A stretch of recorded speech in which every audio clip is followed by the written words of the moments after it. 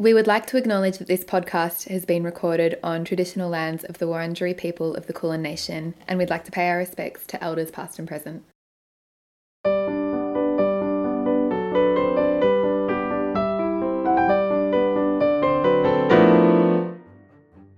Hello, I'm Ioana. And I'm Zara. And this is I Used to Play Piano, the podcast for people who love listening to music, love playing music, and just love being around it. That's right. And we are back after a somewhat lengthy self-imposed hiatus. Yes.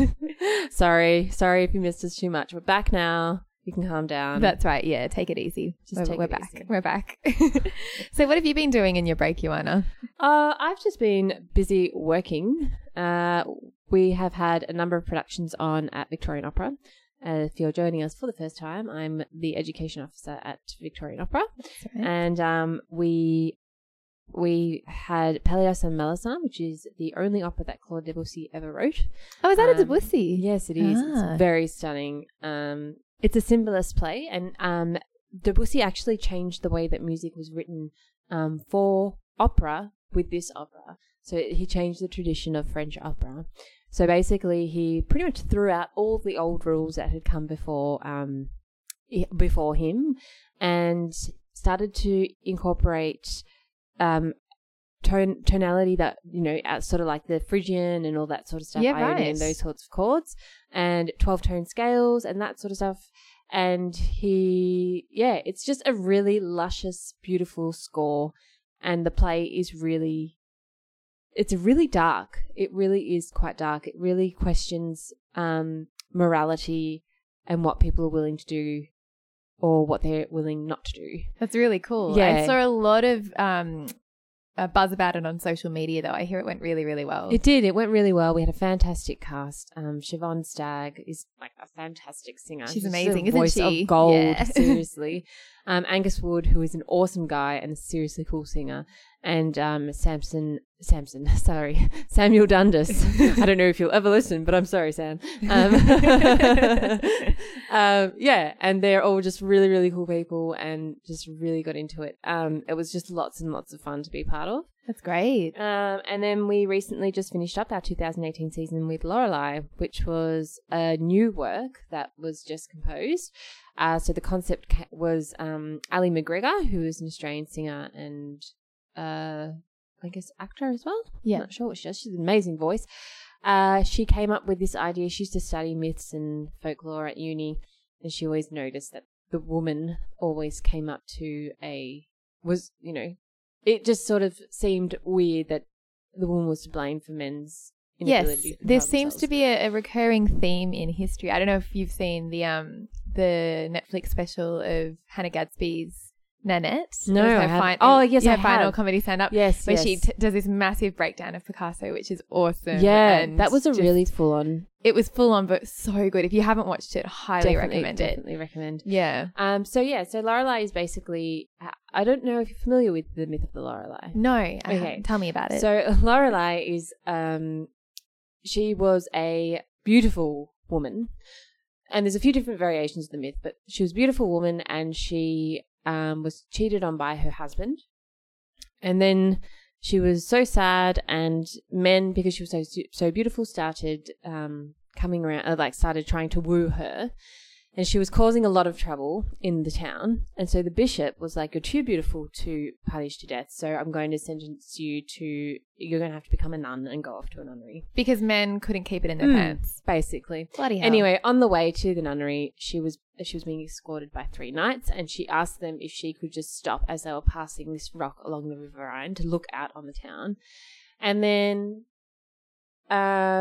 sort of she's looking, and then she thinks she sees her beloved, and so she sort of wants to go to him, and she jumps off the rock, or she slips and falls or something. No one really knows how she dies. It's a myth, so it's not an unsolved crime. But after this, she becomes a siren, so she sits atop the rock, and any boat that passes that particular corner of the Rhine gets so transfixed by her song and her beauty that they crash the rocks. Yeah. So this production basically debunks that myth. Oh, sorry. And is this an actual, the rocks in the Rhine, is that an actual place? It is, Yeah, but right. it's known to be very hard to navigate Yep. because of all the rocks. So it's like a You know. myth that's come out of an Yeah. actual Yeah. place where people have been crashing boats. And That's stuff. right, yeah. Yeah.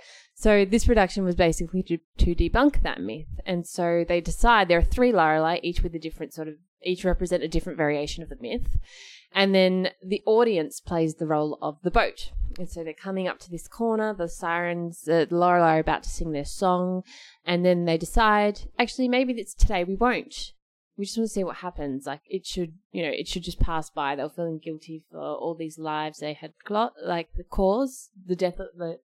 these lives lost that they had caused. Yeah. And then, so they decide not to. And then the boat crashes anyway. So they question their role, or what they've been led to believe what their role is. Yes. And it's just really, really well done. The set and costume design was just phenomenal. Some really extravagant dresses based on couture fashion. Oh, man. That is, the purpose of it was to sort of restrict their movement and, Yeah. Yeah. really play up their beauty. And then as they sort of start to rebel, I guess, against their role, they take parts of their dresses off, so they all break down and realize how froggy they are. And then one of them tries to escape the set, but realizes that she can't.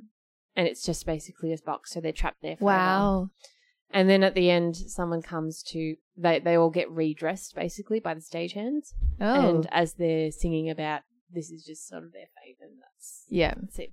It's really, really interesting. Makes everyone sort of really think about this inequality within society. It's really cool to see this being addressed in this kind of art form as well, because it's really, really relevant to the current kind of Me Too movements and, you know, even what's going on in Ireland at the moment with women sharing their lingerie online because someone's been acquitted of rape because of what a girl was wearing underneath their clothes. Like all this kind of, you know, it's very, very topical, and it's really nice to see an art form that is so traditionally been male dominated and made for the male gaze as well. You know, the typical heroines who their lives are completely controlled by the men, the male characters in the story. Yeah. It's really nice to see this emergence of opera from a feminist perspective and from the female's perspective, and questioning those traditional myths. Like, it's such a great idea to take that original myth and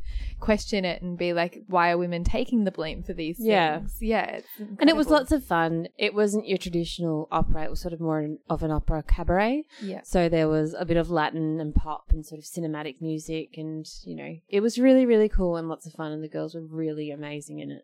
Fantastic. I'm so sad I didn't get to see it. Yes, shame on you. That's I all right. know. Hopefully if they bring it out again, Yes. you'll I recommend everyone Yeah, go can I and see request it, that?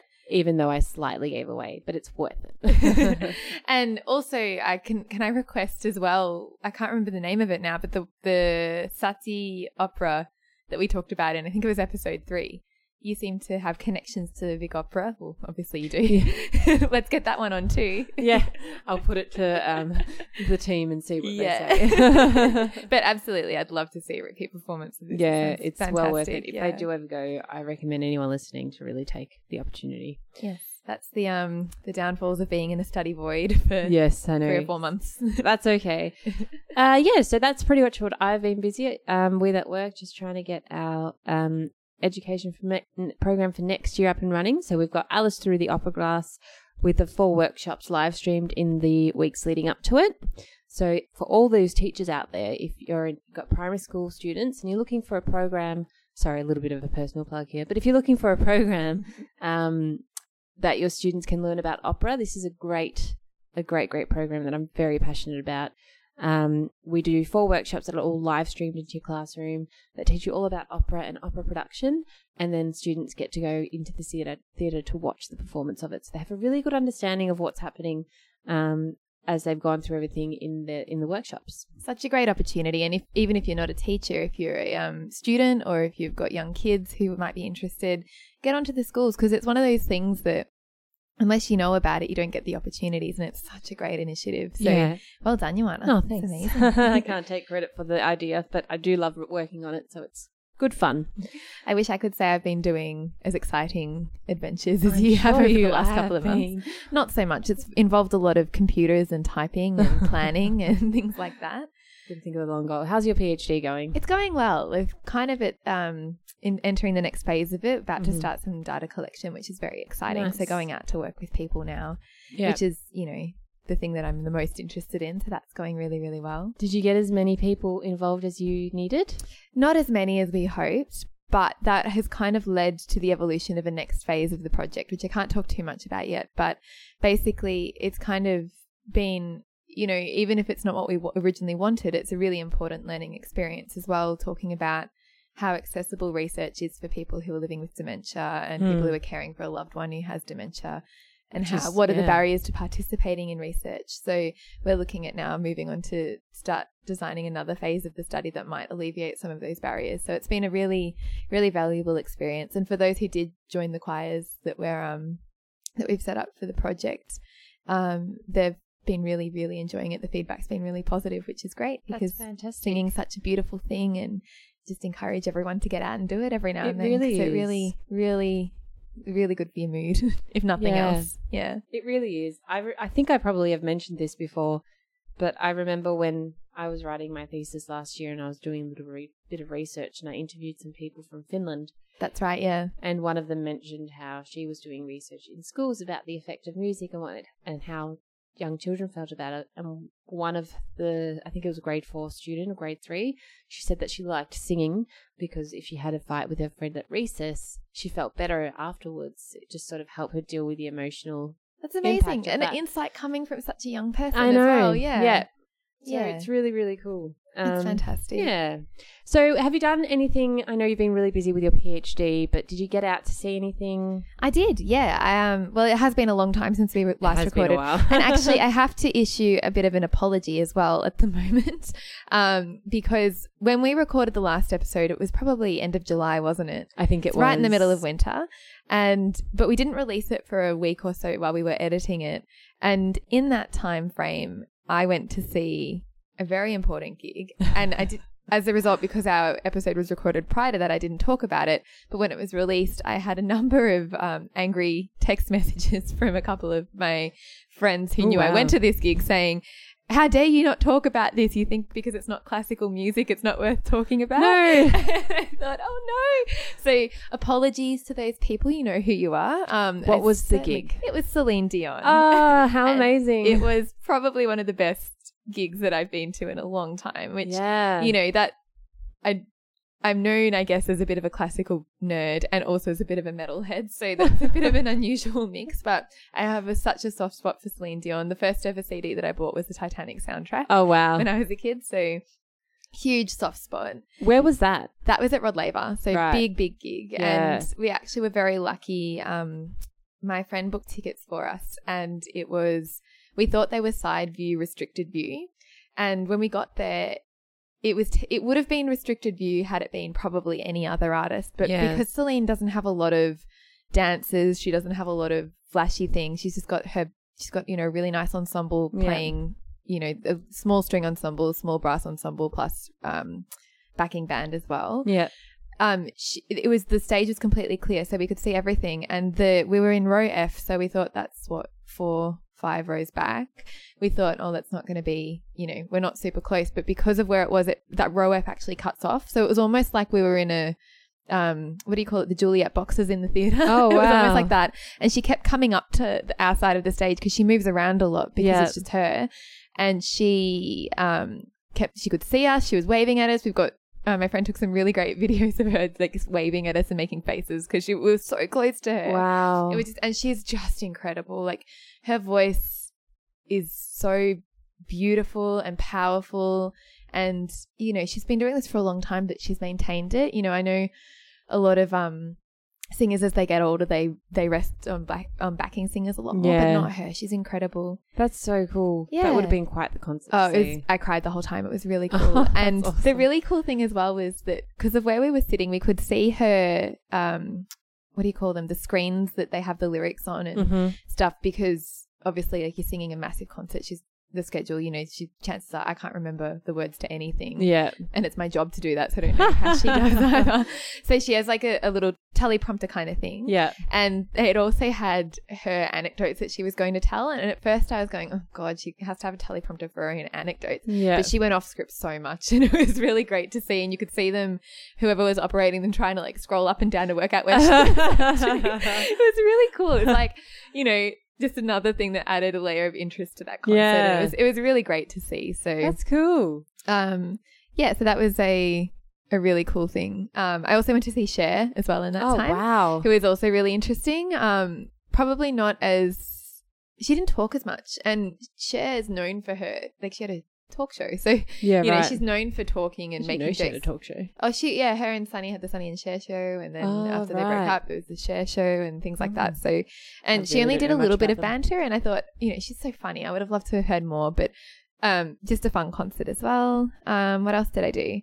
Oh, I have to make a shout out to my good friend, Emily. She and I, we used to work together, and we get up to a lot of rubbish at work a little bit. And we recorded it was actually a really fun thing to do. Recorded her singing, and Dan helped me to remix it into this real kind of like punky thing. I don't know if we can play it on the podcast, but anyway, my new favorite band, please shout out to Little Baby Eage and the Tiny Pigeons is the name of the band. So cool. All girl punk electro band. Yeah. Maybe we'll put it online. I don't know. I'll have to that talk would be to her. Cool. But yeah, she's a legend. So shout out to Em. I miss you a lot. She just moved to Brisbane. So oh damn. Yeah, lame. Brisbane. Yeah. It's too humid up there for me. Yeah. But yeah, shout out, my absolute new favorite band. And the other one I really wanted to talk about that I got up to this month, courtesy of Dan's parents, actually, that was our Christmas present, I think, or something. They got us tickets to go to the MSO Doing the Planets. Oh, yes. And I'm actually really disappointed in myself because I've forgotten what the other thing that they did. And I have a feeling it was the premiere of Carl Vine's new work. Oh, wow. But I forgot all about it because it was actually quite a while ago now. Let me see if we can find it online. While you're looking that up, they'll talk a bit about The Holst, because The Planets is one of my favourite pieces. I know it's really cliche and stuff, but it's a favourite because when I was a kid, I used to have these books. I can't remember what they were called, but it was like a really kind of big picture book with the story of the classical music. So they had a Peer Gynt one, they had a Peter and the Wolf one, and then they had the planets. And then you'd have the cassette tape that you'd put in. Remember cassette tapes? Yes. And it'd have the orchestral recording and then a bit of narration, and then you'd read the book as you were doing it. Yeah, so you'd see all these beautiful pictures related to that. Wow. And so that's my childhood memory of it. And then when I was in first and second-ish year uni, straight out of high school, I played trumpet in the Monash Philharmonic Orchestra. Did you? Yeah, with the good old Phil. And we did the planets. I think we only did Jupiter. Right. But I don't know if you've, as a horn player yourself, have you ever played it? Or no, I haven't. It's so much fun. But it's a really full-on horn section in it. It's one of those, because playing trumpet in an orchestra, especially when you're doing more classical repertoire, you tend to have a lot of rests. It's kind of like the further back in the orchestra you sit, the more rests you get. Yeah. But the Holst is not like that at all. The Planets isn't. Jupiter is so much trumpet, and there's 4 separate trumpet parts. And so I was kind of the runt of the pack a bit, and I played trumpet 4 because I was pretty bad at that point. I was one of the newbie. But then we did a Battle of the Bands or something. Yeah. Where we performed Jupiter, but it was an event where the 2 of the trumpet players couldn't turn up. Yeah. So it was myself, the guy who was really awesome, and he played first trumpet, and then me. And like we can't miss out on any of these parts. But the way it's written is that normally trumpet 1 and 2 alternate, and trumpets, so 1 and 3 play at the same time. Yeah. Or and 2 and 4. Yeah. So we kind of amalgamated the 2 parts, and I ended up having to play a mix of part 2 and part 4. Yeah. Which is really fun. And I don't think I've ever been as chopped in my life as that, because we also played Ride of the Valkyries too in that concert. Oh, God. It was crazy. What a so program. the Planets is one of my favorite, and I have a tattoo. Have you seen my tattoo of the Planets? No. I'm going to show you. It's a trumpet. I'll put this on the Instagram. Oh, that is so Isn't it cool? When did you get that? A couple of dinosaur years ago. tattoo. You've known about that, haven't you? Know about this? We'll put an Instagram post of my leg of tattoos, but this trumpet one it's a tribute really to the planet. cool. So it's a big trumpet surrounded by all these different planets. When did you get that one done? That was done by a tattoo artist called Amy Unalum in Paran, actually. Right. And that's my only one that's a stick and poke tattoo, which normally a stick and poke is kind of what, you know, teenagers do to each other. They kind of make them up and they're really crappy, but she does really beautiful ones. Did it hurt? No, actually, stick and poke is the least painful kind of tattoo you can get. Like, I actually fell asleep during it. And she was awesome. We were chatting the whole time, but it does take a bit longer than a regular tattoo. Yeah. So at one point, I think I dozed off and she was like, hello. But yeah, it's really cool. We'll post a photo on Instagram. That's cool. But yeah, so we went to see the MSO doing the whole planets, and it was incredible. Yeah. It's such a beautiful piece. But at the very end, are you familiar with the piece? Or the work? Vaguely, yeah. I have some familiarity with it. The very final one, Neptune, is where they have an offstage chorus come in at the it's the very last part of the entire. Is it a suite? I don't know what the correct term is, but they it's an offstage choir, and they sing this really disconcerting, chromatic-y sounding choral part that kind of just fades out, and they walk away. And we were sitting up the top.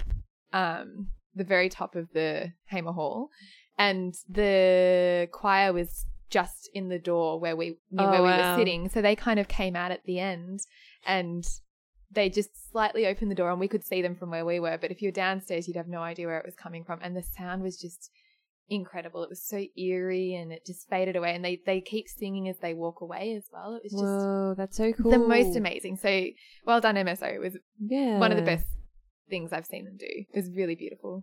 If you want to know what the other piece was. Oh, yeah. It was a Vine. It was the Vine World Premiere, yeah. Symphony No. 8, composed in residence and world premiere. Oh, that's right. And I think it had a theme of music in the mind or neurology or something. He was talking a lot about synapses in the program notes. I should bring it for next time. Yeah. Or when Dan comes on the show eventually, he can talk about it, because he loves Carl Vine. Not that I don't love Carl Vine, but he can. That's his project, Dan. When you're editing this, make a note, put that in your diary. Yes, you're coming on the show. Eventually. I will tell you the recipe to my pizza if you come on the show. Family secret. There you go. This is just for you, Dan. We can edit this bit out. That's cool. So that sounds like you did quite a bit. Yeah, so in between not recording podcast episodes, I managed to get, and in between being strapped to my computer and chained to my desk, madly typing for PhD work, I did manage to get out and good job. See some pretty cool concerts and make a bit of music in the process. So that's great effort. I'm so proud. Cool. So what are we going to talk about today, Ioana? Can I talk about what I did? Oh, yeah. Sorry. I've ranted for ages. Go.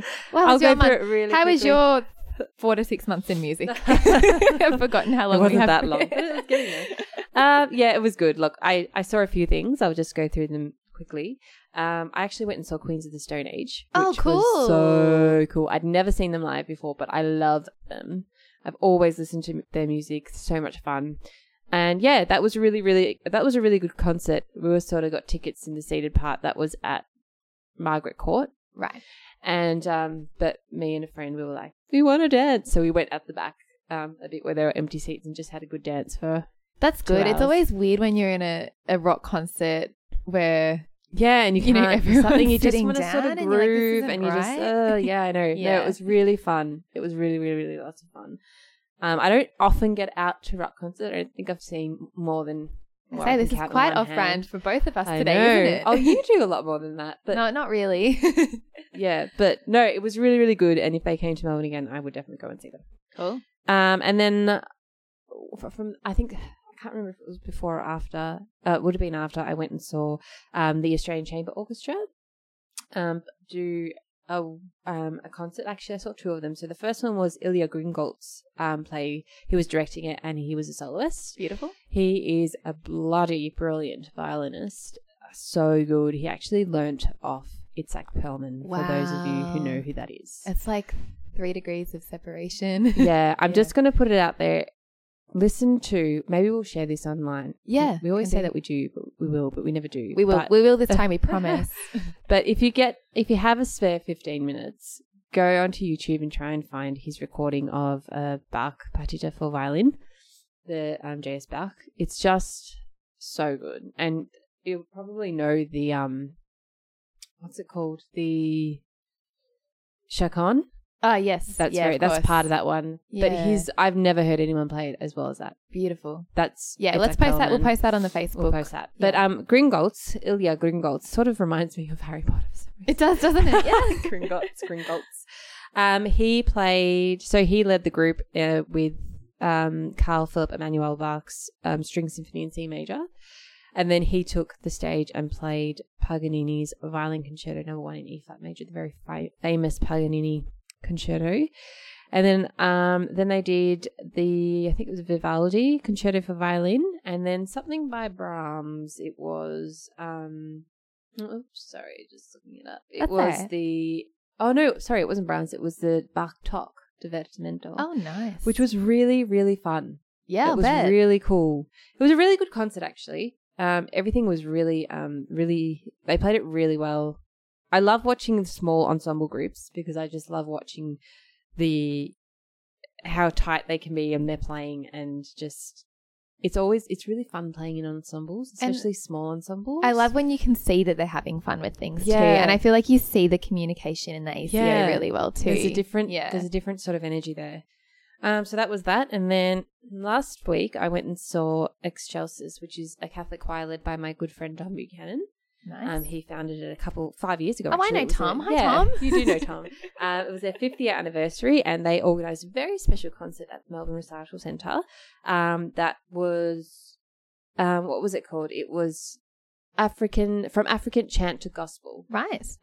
So they featured a number of African works by a number of various both sort of traditional and composers and sort of modern day composers who went over to do work in Africa to sort of study the tradition. Yeah, right. And then brought it over and added some modern elements, which was really cool as well.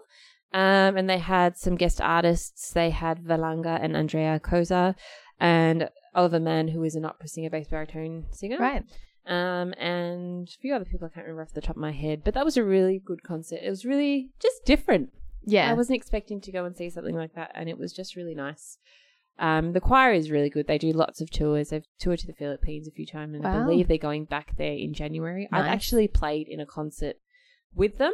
Oh, cool. So Tom organised a Carl Jenkins Stabat Mater in 2017, and he sort of put together an orchestra to accompany them, and I was part of it. I was playing trumpet. And it was lots of fun. It was really, really lots of fun. That's great. Carl Jenkins Stabat Mater is a great work. You should have a listen to it. Yeah, I haven't heard it. I'll have to check it out. It's really, really good.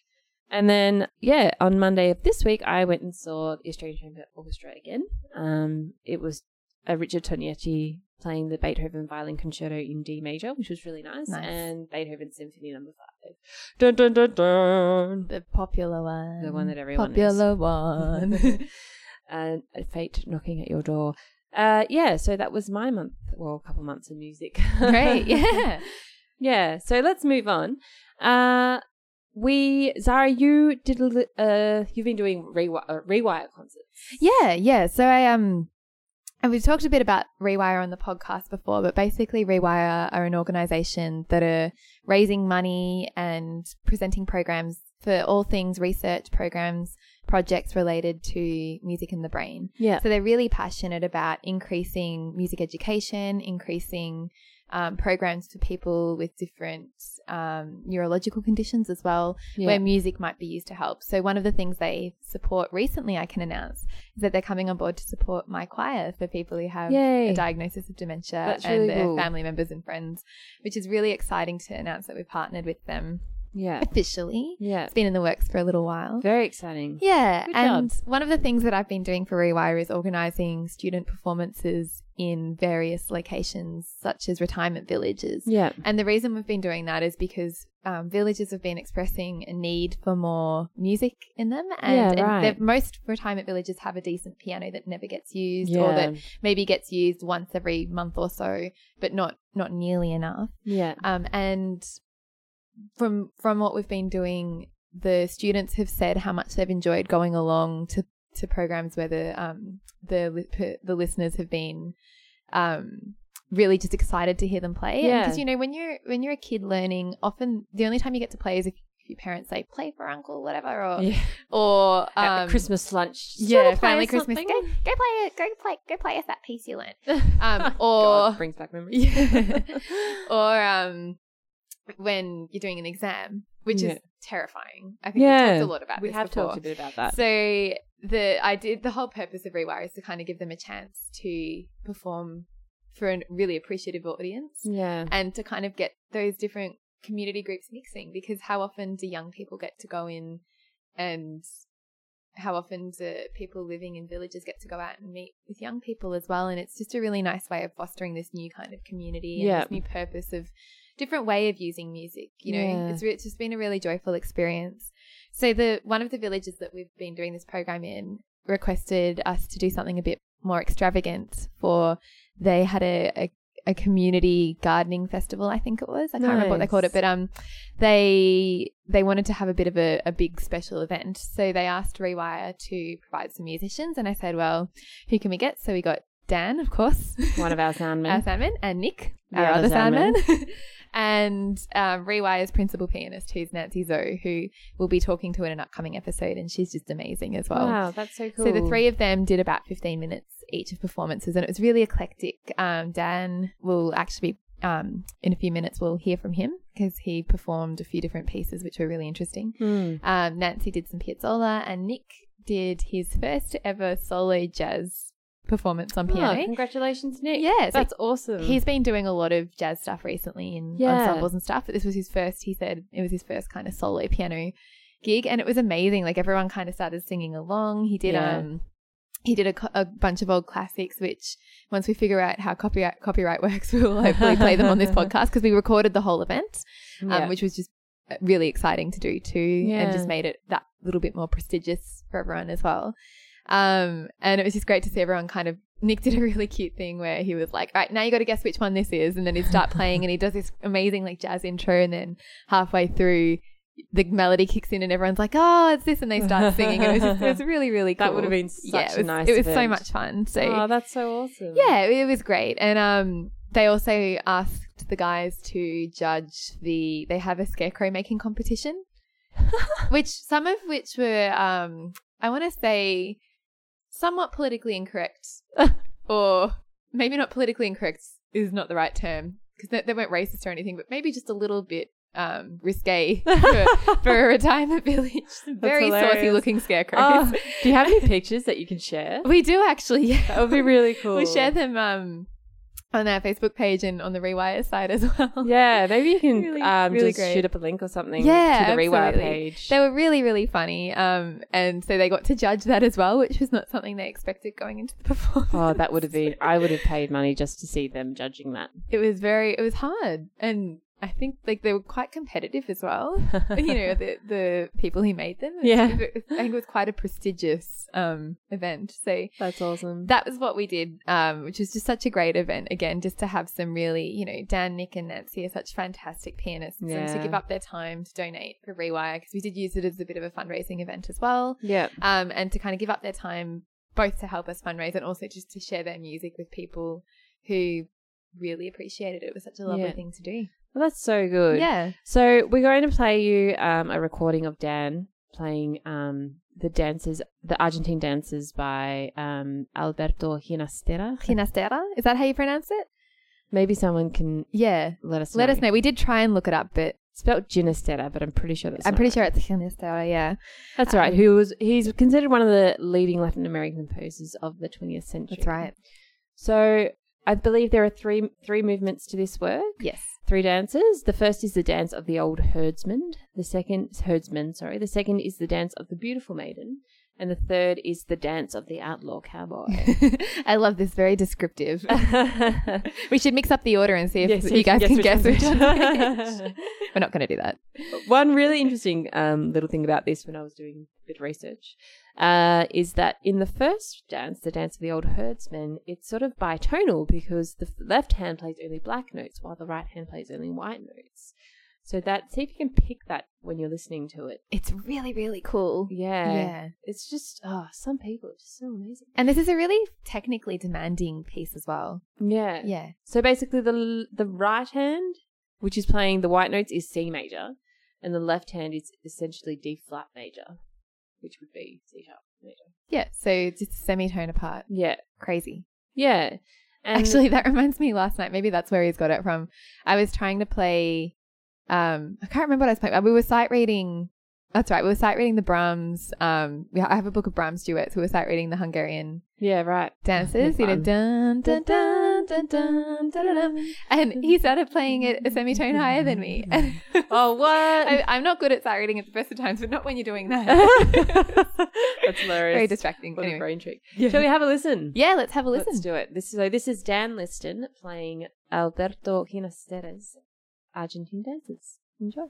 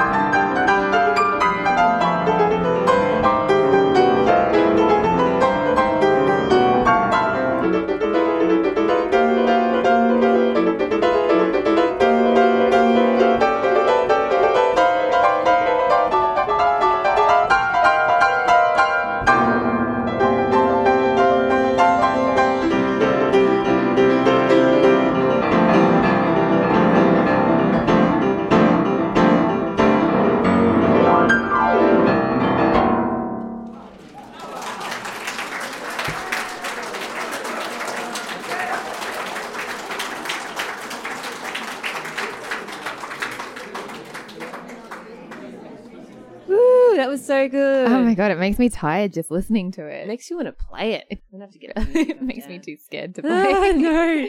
It sounds really fun. It sounds like a really fun piece to play. Yeah, it looks like one of those ones that you just feel good in your fingers after playing it. Yeah. Feeling. Yes, it's the best feeling. It's funny because Dan, I did ask him to come and talk, but he didn't want to give up his Saturday morning, which is fair enough.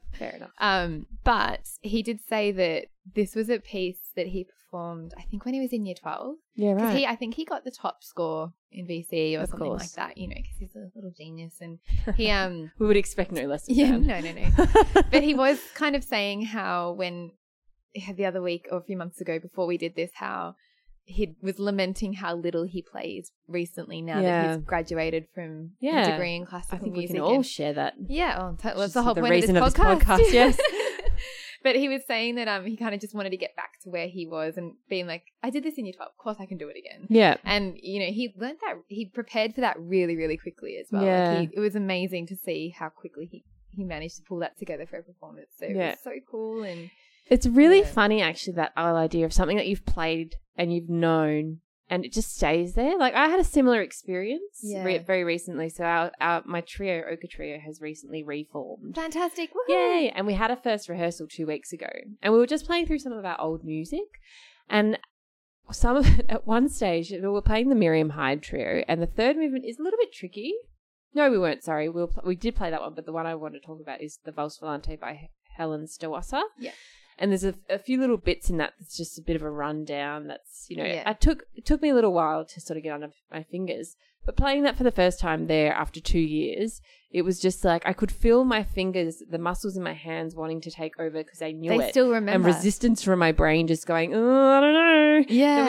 It was such a weird sensation. Well, it's funny because I remember, speaking of year 12 pieces, when I did VC music, which is the kind of year 12 thing in Victoria. Yeah. I did the Mozart D minor Fantasia, which is such a, you know, it's a really fun little Mozart piece. Yeah. And it's got these beautiful big runs and I keep playing them. Like every time I, like often if I go into a store, you know, in the piano shop and like that's have a your little thing. play around, that's what I play. That's your go-to. And I was saying this to a student a couple of weeks ago who was trying to learn this big run and I was like, it's hard at the time. But once you get that, like it really 12 stays years with ago you. since I first learned that and it's still, you know, it's still with me. I still just love playing that. And every now and again, like, you know, if I play the piece, if I go through and read it, I can still play those runs, which is, you know, if you were sight reading it, you probably, unless you're Dan, probably you wouldn't be able to do it. So it's one of those things that I'm just so grateful for, that muscle memory and that. Yeah, it's such an interesting thing. It's a hard one to do though, because I don't know if you found this, but often, and I'd love to hear what listeners think as well, when you have previously learnt something to such a high standard and then you haven't played for a little while and you come back and then you can't instantly, the opposite kind of, you can't instantly play it well. Yeah. And then you just give up because you're like, oh, this is too hard, or I it's that kind of initial, I can't do this, I don't sound as good as I used to, so why bother kind of thing. And it's such a defeating thing because you forget how much effort you had to put in the first time to get to that level. Yeah. And you kind of go back and you're almost like, why can't I do this? Stop it, you know? And I just think if you can hold on and get through that initial, like, you know, need to relearn it properly and you just kind of sit down and pretend it's a new piece, then all of a sudden it comes back eventually and you can play it. But you just need that little bit of a push, and it's such a, I think that's one of the main things, or the main reasons for me at least, why I don't play as much as I want to, is because I sit there and I'm like, oh, I used to be able to do this and now I can't. You know? Yeah, I know. Yeah. It's one of those things you just, as you said, you just got to get through that first little bit. Yeah. And it comes back to you. But it comes and goes. It's all coming back to me. All coming back, all coming back. Celine all over again. That's right. Yeah. I went there. Cool. So thank you so much, Dan, for that. Yeah, thank you. And thank you for letting us record and use this as well. We do have a nice little stockpile now of some recordings so we can get these episodes out a bit quicker to you. Hopefully.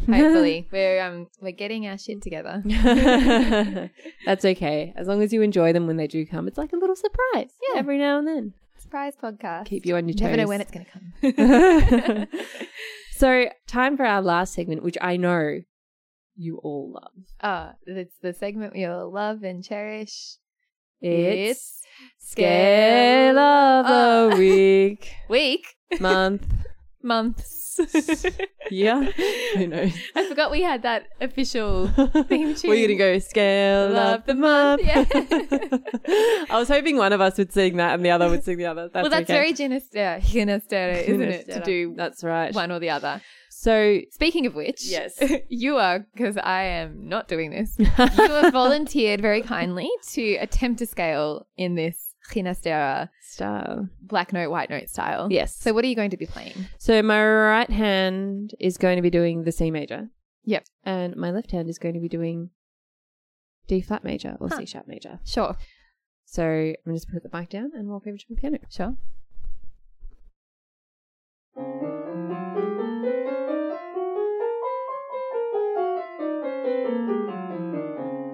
That was beautiful. Probably doesn't help that piano's very much out of tune. I know. Yeah, if anyone has good recommendations for piano tuners, I'm in need of a new tuner, so please get in touch. Yeah. All right, well, that's just about all we have time for. Do you have anything you want to plug for upcoming gigs or anything? No, I don't actually. I do. I have two gigs coming up that I would like to plug. So one is my beautiful choir. We're doing a bit of a fundraising concert in conjunction with Rewire. Plug. On Saturday, the 1st of December at Veronica Gardens, which is a retirement village in Northcote, Victoria, for anyone who is down this end of the world. We'd love you to come along and have a bit of a sing with us. We've called it the Take a Trip Around the World and a Trip Down Memory Lane. Nice. So we've been working really hard at learning songs in other languages, which has been really fun and really amazing that people who are, otherwise expected to have some memory loss are able to memorize lyrics in languages that they've never even spoken interesting before. It's been really challenging. And we started with some, relatively easy, like French and German kind of, I don't know if you know the old Elvis song, Mussi Den, things like that.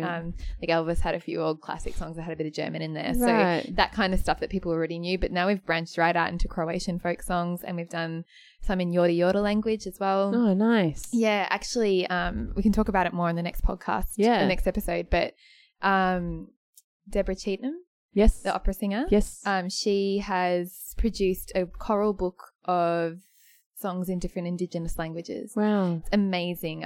We should do an episode on it because it's beautiful. Let's do it. Yeah. So that's Saturday, 1st of December. What time? 2 till 5, and I'll post some details to the Eventbrite on our Facebook page as well if anyone would like to come along. How much are tickets? $10 each. Nice. And that goes towards? That goes towards the funding of the choir. So it's, we do need funding, unfortunately. Everything does. Everything does. But yeah, please, if you want to come along and support the program, that'd be great. Fantastic. And the other one is my band. We have Musical Journeys. It's actually kind of weird that we have a choir called Musical Memories and a band called Musical Journeys. I didn't choose either of those names either. So a musical theme there? Musical somethings. So Musical Journeys will be performing at La Mama Theatre in Carlton. Ah, cool. Has that been rebuilt? No, so this is the courthouse. So they have 2 theatres. So the one that burnt down earlier this year, I think it's in the process of being rebuilt, but this is their other venue. They're so generous in letting us use this. We kind of do it every year around December. Right. They give us the venue to do a bit of a fundraising concert for the Asylum Seeker Resource Centre. Oh, that's fantastic. Which is something that's very close to our hearts as well. Yeah. So that's a fundraising concert as well. I can't remember how much tickets are, but I can post the details to that on our Facebook page too. So that's Monday the 10th of December, and that one sells out every year. So if you do want to come along to that, book tickets. But it's an amazing show. We sing again in lots of different languages, but that's because members from our group are very multicultural. We have singing songs from Urdu because we have Pakistani members, Papua New Guinea, lots of Ethiopian songs, different language groups from Ethiopia as well. So, it'll be really awesome, and dancing is compulsory, so come on down to that one. Cool. That sounds great. Well, thanks for joining us again. Sorry it's been so long, but I do hope that you managed to have a listen to this one. And please do let us know of anything that you'd like to share or would like us to feature on an episode. Absolutely. And we're more than happy to have people come along and guest on the podcast as well. We've got some really exciting guests planned for the not too distant future as well. Yeah. So if you do have anything you'd like to talk about, if something you heard on the podcast in this episode or previous episodes resonated with you in particular, let us know. We'd love to chat more about it. You can contact us on our Facebook page, which is I Used to Play Piano podcast. I Used to Play Piano podcast. You can email us at iusedtoplaypodcast@gmail.com. Yes. And find us on Instagram at I Used to Play Piano. Beautiful. And don't forget to rate and review us as well. Yes. And subscribe on iTunes or whatever podcast platformy thing you listen on. Please do. That way you'll get notifications when we put a new episode up. You won't have to sit there and searching for us every week. Refresh. So the sunshine outside looks really nice, and I think I'm going to take advantage of that now. That sounds beautiful. Enjoy the rest of your day and have a great month of music. Yeah. Bye. Bye.